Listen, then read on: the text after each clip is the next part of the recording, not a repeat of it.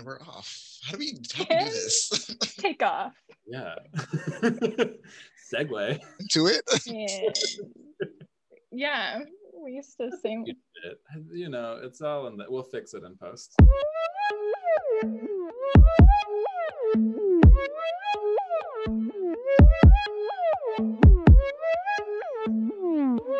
Welcome to the Poet Salon, a podcast where we talk to poets over a drink we've prepared especially for them. I'm Gabrielle Bates. I'm Duji Tahat. I'm Luther Openly Black Hughes. Last week, we had a beautiful, wide-ranging conversation with genius Tommye Blount about museums, Michigan, and men. For this episode, we're geeking out with him about the poem Interlude by Spencer Reece.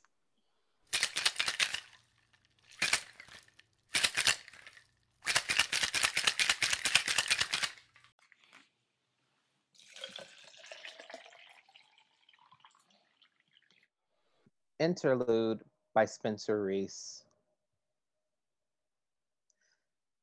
We are two men on a park bench in Palm Beach, oblivious to the two men who start their truck with that boy from the bar inside, dragging him in the dark to the fence, strapping him with a rope to a post in Laramie, Wyoming, where he freezes and dies over 5 days. My dear, it is late. The Flagler Museum is shut. Stay with me. Remain here with me.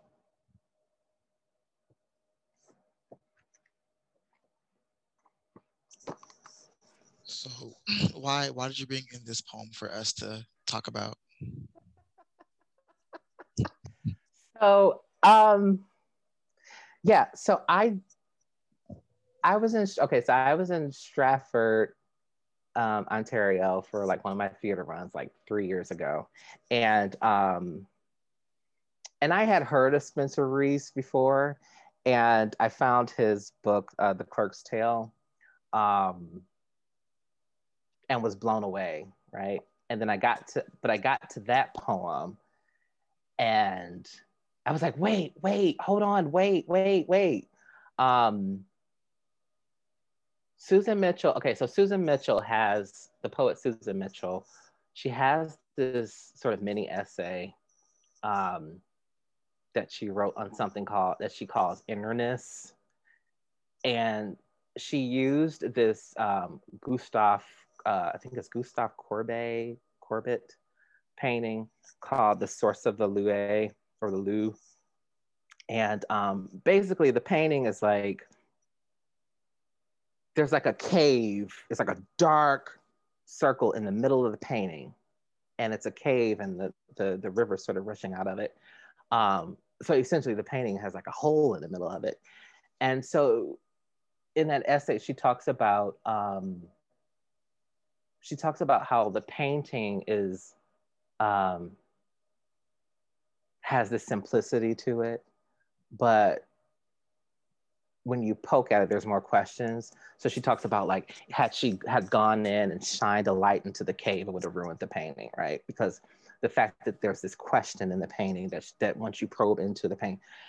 So this poem did that same thing for me. It's like this little simple little 10-line little poem that I was at first I was like, wait a minute, hold on. It was heartbreaking in how fast it went, right? But then also it's sort of, it does all the things that I love about lyric poems, or poems working in lyric mode, where it breaks the sort of physics of the real world. It breaks the laws of the real world. Time is whatever. The way the speaker is both omniscient and oblivious. The way he is, he's local, but he's global. Um, the way the poem sort of is exists in like a moment, but like there's also this over 5 days that happens in the poem too. Yeah, it's just stunning. And like 10 lines, just, you know, thrills me. Yeah. And then also I want to say this too. I'm like a sentence freak when it comes to poems. So what he does with the sentence, or like there's only like 5 sentences. And like the first sentence is, it goes for like 1, 2, 3, 4, 5, 6, 6 lines, right? And then it sort of stops once Matthew Shepard is killed. That's what we're talking about in the poem. Once Matthew Shepard dies, that sentence ends, and then after that, there's like a measuredness to how the sentence rolls out. So there's that emotional, that sort of emotional resonation that happens on that level too. And then it has this like sonnet-ishness. There's these rhymes in it that I didn't pick up on until I read it yesterday, like park bench and palm bench and dragging him and strapping him. Yeah, it's just all of these little things. But again, that innerness, like the more I keep poking at this poem, the more questions there are in it, the more things I keep finding in it. Yeah.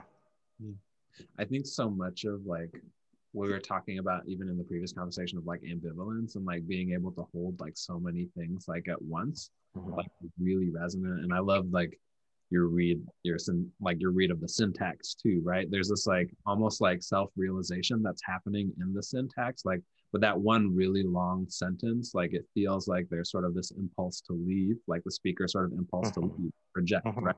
It starts with this like really intimate experience on the park bench in Palm Beach, but then like within like that same sentence, you know, you're flung to Wyoming and Matthew Shepard, you know, to his death. And then like the syntax like becomes really self-aware, right? Stay here, right? The museum is shut, like stay with me, remain here. There's this like real clear like distillation that is happening, like pushing against. Yeah, and it's like it's that omniscience that I'm like, how is he pulling this off? Because like the speaker isn't supposed to know that this other thing is happening. Like you're here. How do you know this other thing is happening? But it works. You know, it's just, and I can't explain why it's working so well. But it might be, it is because of that, the syntax too. Yeah. To be such a short poem, I feel like I could just unpack it for hours. Like you were just, you know, like you started off saying, just the more time you spend with it, the more you see. But, you know, on initial reads, I'm so struck by how many different kinds of pairings and rhymes and duos and like revisions and echoes that he's able to pack into this 10-line poem. I mean, we start with the more obvious, just like straight up repetitions of two men, but also that rhyme that you pointed out in that first couplet with park bench and Palm Beach. We get, oh my gosh. And then even like that last line that says, stay with me, remain here with me. Like it's basically saying the same thing twice. Yeah. And so, and this is related to my fascination with how this speaker as a gay man is forming a sort of alliance with the murderers of the gay boy. Yeah. Which is so unnerving to me and so fascinating. Yeah. It's that, because it's that, and it's all because of that, the two men, that echo. He's drawing that relationship there. Yeah, and the poem itself is like, I always look at it as a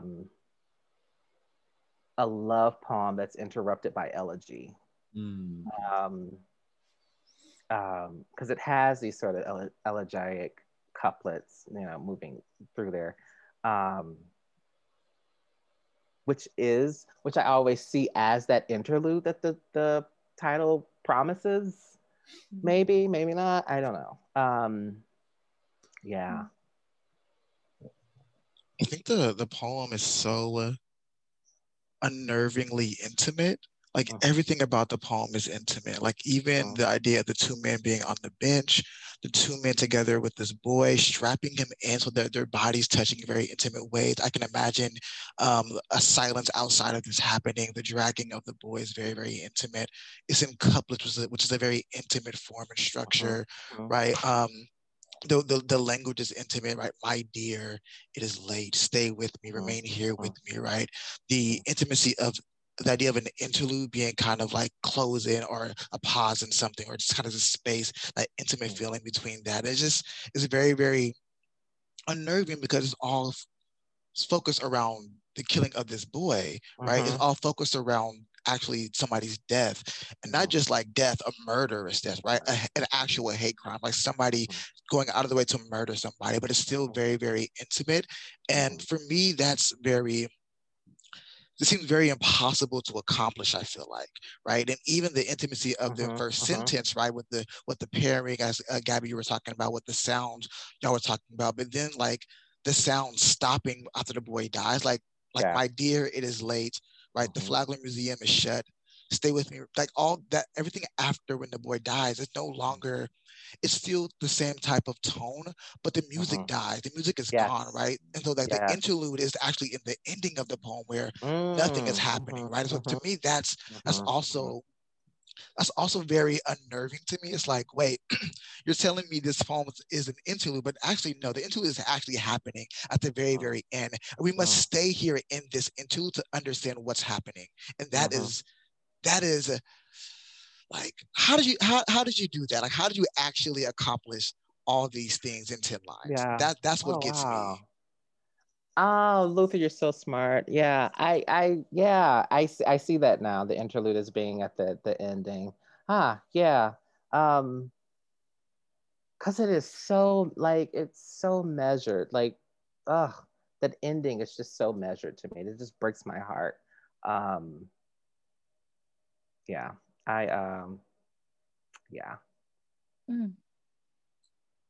I also kind of want to talk about like the structure, and I think, Tommye, you said it, how it's like almost sonnet like.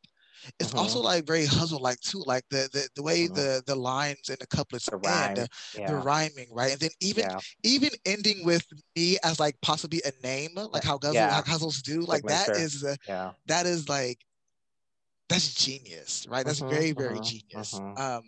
No, and like, I'm so glad you said that, because like I'm thinking about now, like, because I'm stuck on the tone of love, and I know that guzzles or huzzals, or how do you say that? I say guzzle. They weren't they traditionally like love or unrequited love or something like that, where sort of thrust of the form. Like certainly in the ecstatic, like yeah.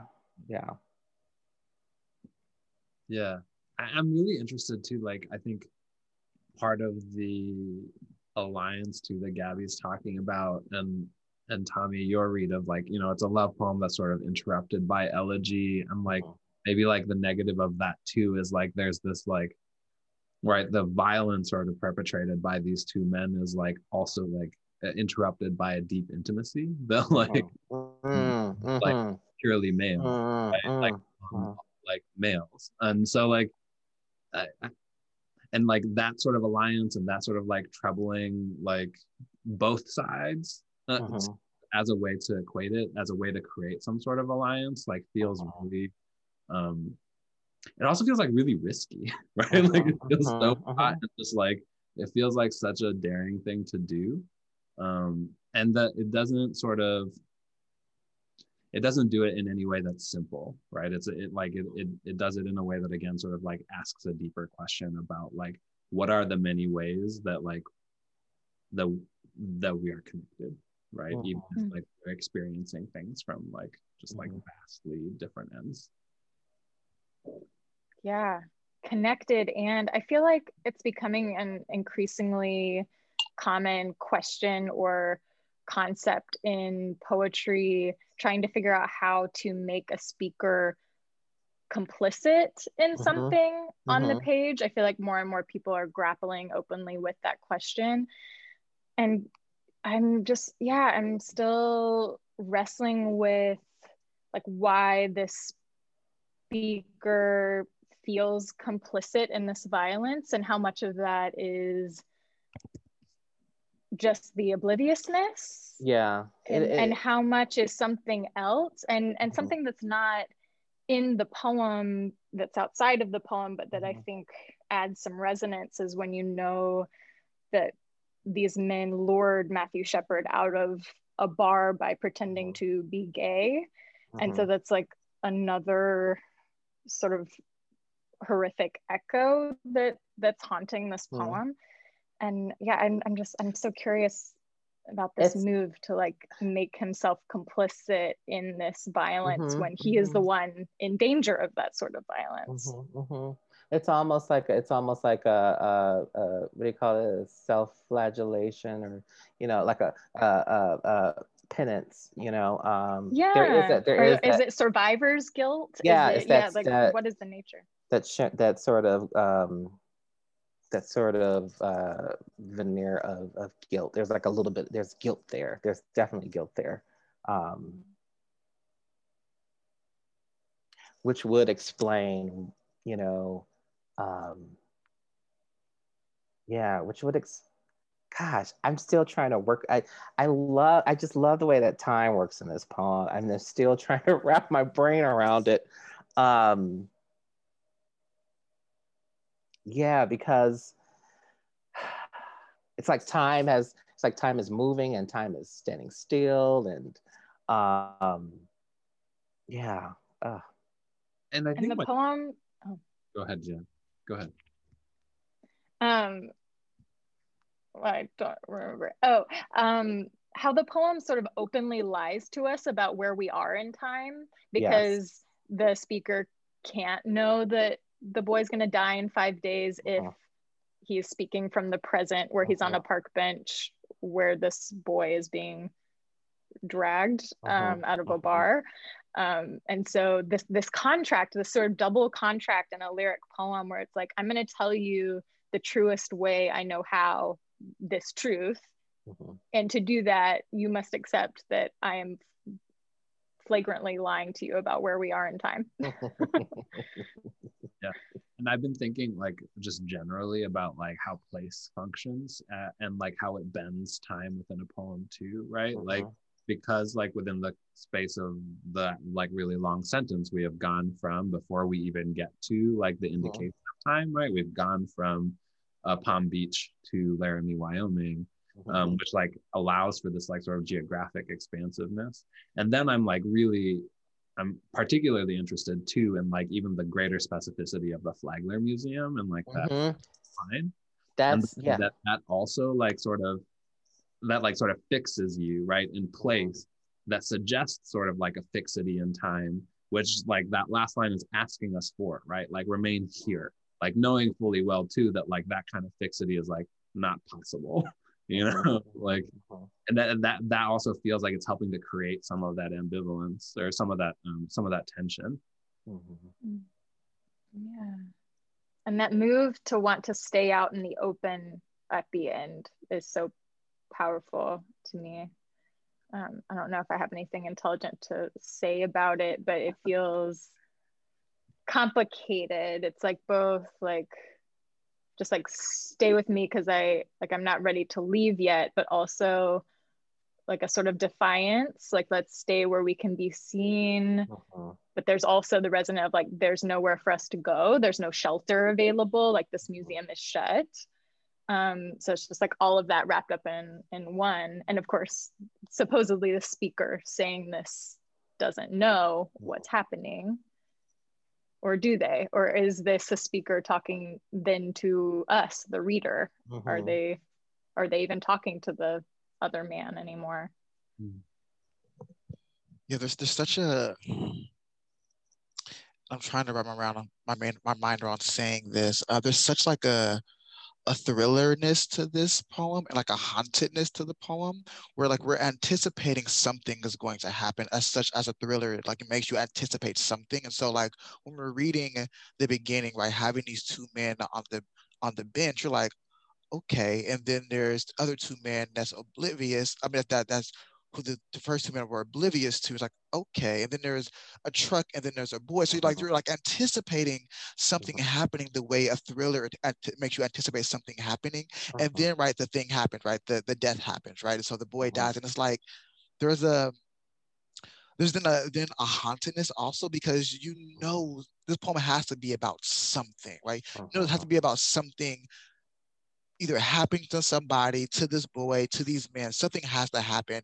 And or it's maybe these two men discussing the boy's death in some way, and they can't escape the boy's death, right? It's haunting them so much that even though they're sitting on this bench, whether that's in the present time or thinking about this incident, they can't help but talk about it. And I think about that all the time, thinking about, talking to friends about things happening in America, even now, like at some point we're going to discuss black violence, right? At some point we're going to get because it's haunting us so much. So like about the intimacy between this incident and the intimacy between these two men and how they kind of conflate no matter what, no matter where you are, you're going to be here. So stay here with me and like let's be in this hauntedness together. But yeah, that anticipation of like the way the poem is ordered for us to be like, it's coming somehow. In some way, like even the line break between the city and the state is like, like not yet, not yet. Then it's like he dies over 5 days. So it's like it's still all about that anticipation and this to end up getting to the declaration of like stay here, like let's just sit here on this bench, you and me, or me, you, the reader, and just kind of just be in this weird type of feeling. Because it's a very weird feeling. The poem presents a very weird like celebration of people, but also there's death on top of that. So like, how do we do that? How do we reconcile with this feeling? We just have to stay here and reconcile with it. Yeah, I love that. I think like, I think like what this poem is like maybe suggesting too is like the context of like queerness and like queer desire is like this is Matthew Shepard, right? Is a story like Matthew Shepard, which at the time in the late 90s was like a huge story, right? That like of that and came to like symbolize like many other things. And so like that, in addition to your reading too, Luther, of like maybe the interlude, like I think that maybe questions too, right? Like whether the interlude is like thinking about sort of, is this conversation is like the Matthew Shepard conversation, or is the interlude like within the context of like the politics of like being queer and having queer desire is to like actually just like be in it, like, and to be in it even with like a beloved in particular, like that, like the tension between like which one is the interlude is really like so strong. My dear, it is late. Okay, that my dear, it is late. That is phenomenal. That is, I might take that. I might just have to tuck that with me somewhere. After like such a long sentence, like after such a long sentence, to just be like, my dear, it's late. It's like, oh. Yeah. Like I feel like I've been taken out for so long, like that's the way that sentence functions too. I feel like I've been out late. And even the my dear even working to like kind of soothe the reader, like you had all this and we got it, the boy died, but my dear, come on, I got you. We're here together. It is late. We can't keep doing this to ourselves. We can't keep talking about this. Like, so that move to comfort the reader is also so wonderful and so beautiful. Mm-hmm. This has nothing to do with anything we've been talking about, but fun fact, Spencer Reece is an Episcopal priest in Spain. Yes. If y'all didn't know. We didn't know that. He's like this openly gay Episcopal priest in Madrid. Amazing.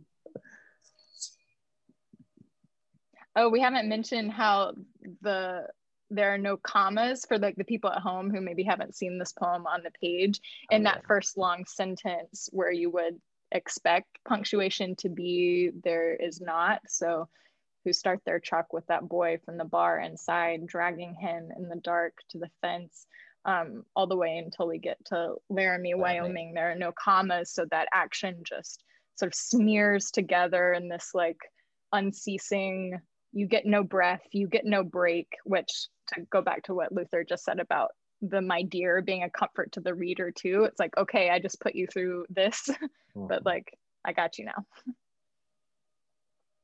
And now I have nothing else to say. Any closing thoughts, Tommye? Yeah, I think you all said it. I'm just, yeah.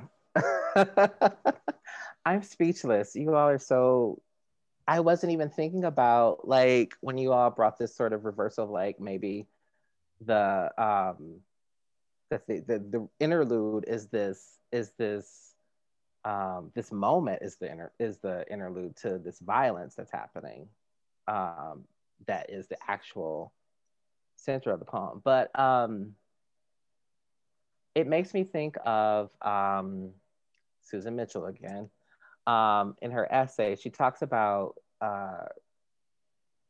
poems in the 21st century as having as sort of working against a kind of phallocentric, this is her words, phallocentric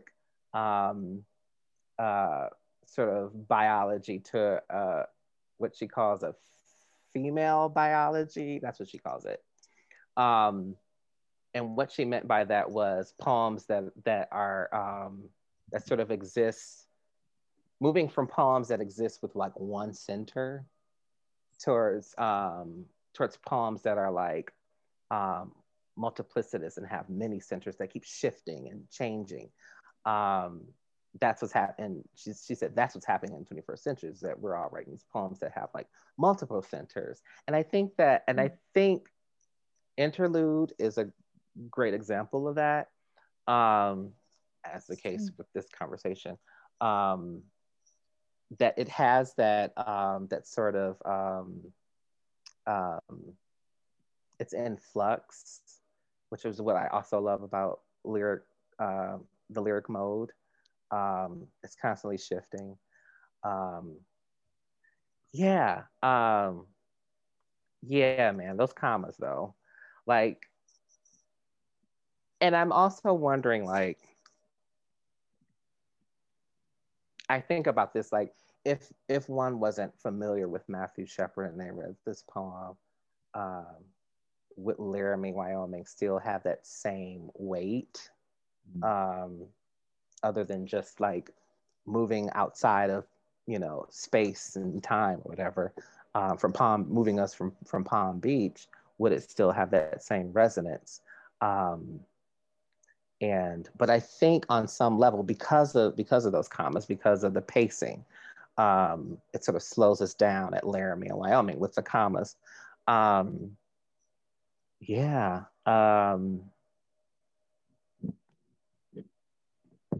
Yeah, it's just I love this poem. Thank you for letting me bring it.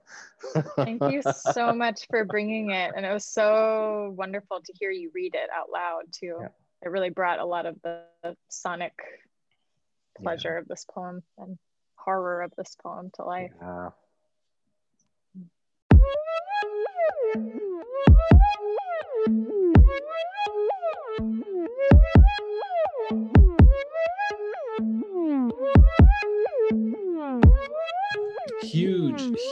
shout out to Tommye for coming through our virtual salon. It was such a pleasure. My mind is still reeling.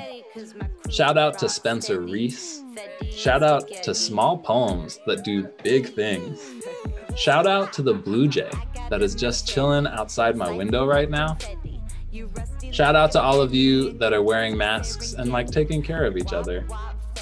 If you like us so far and want to listen to the rest of season 3, rate us and review us 5 stars on whatever platform you're listening to us to. Send us to your mom. Send us to your mom. Yeah, just let her know that you're listening to us talk about poems and that you love poems. And, you know, it might invite like a really lovely conversation with your mother that you didn't know you needed to have. Then ask her to send us some questions about poems or anything else to thepoetsalonpod@gmail.com. We love you and your mother. Fetty and spaghetti. Fetty and spaghetti. Yo. Ooh, chi wally wally. Ooh, chi bang bang. While the world is falling, we can maintain folding origami, making cranes. Got 1,000 wishes on my brain. I put salt in the water when I'm cooking up the pasta. Trying to keep me quiet, but you know it's gonna cost ya. Cause I cook 'em proper, redder than a lobster. Gourmet bait, but my mama was a mobster. You wanna weaponize this? Gonna show you these hands. Gonna take on these streets. Gonna show you who's man's. Cause my crew mob steady. Fetty and spaghetti. Fetty and spaghetti. Fetty in the...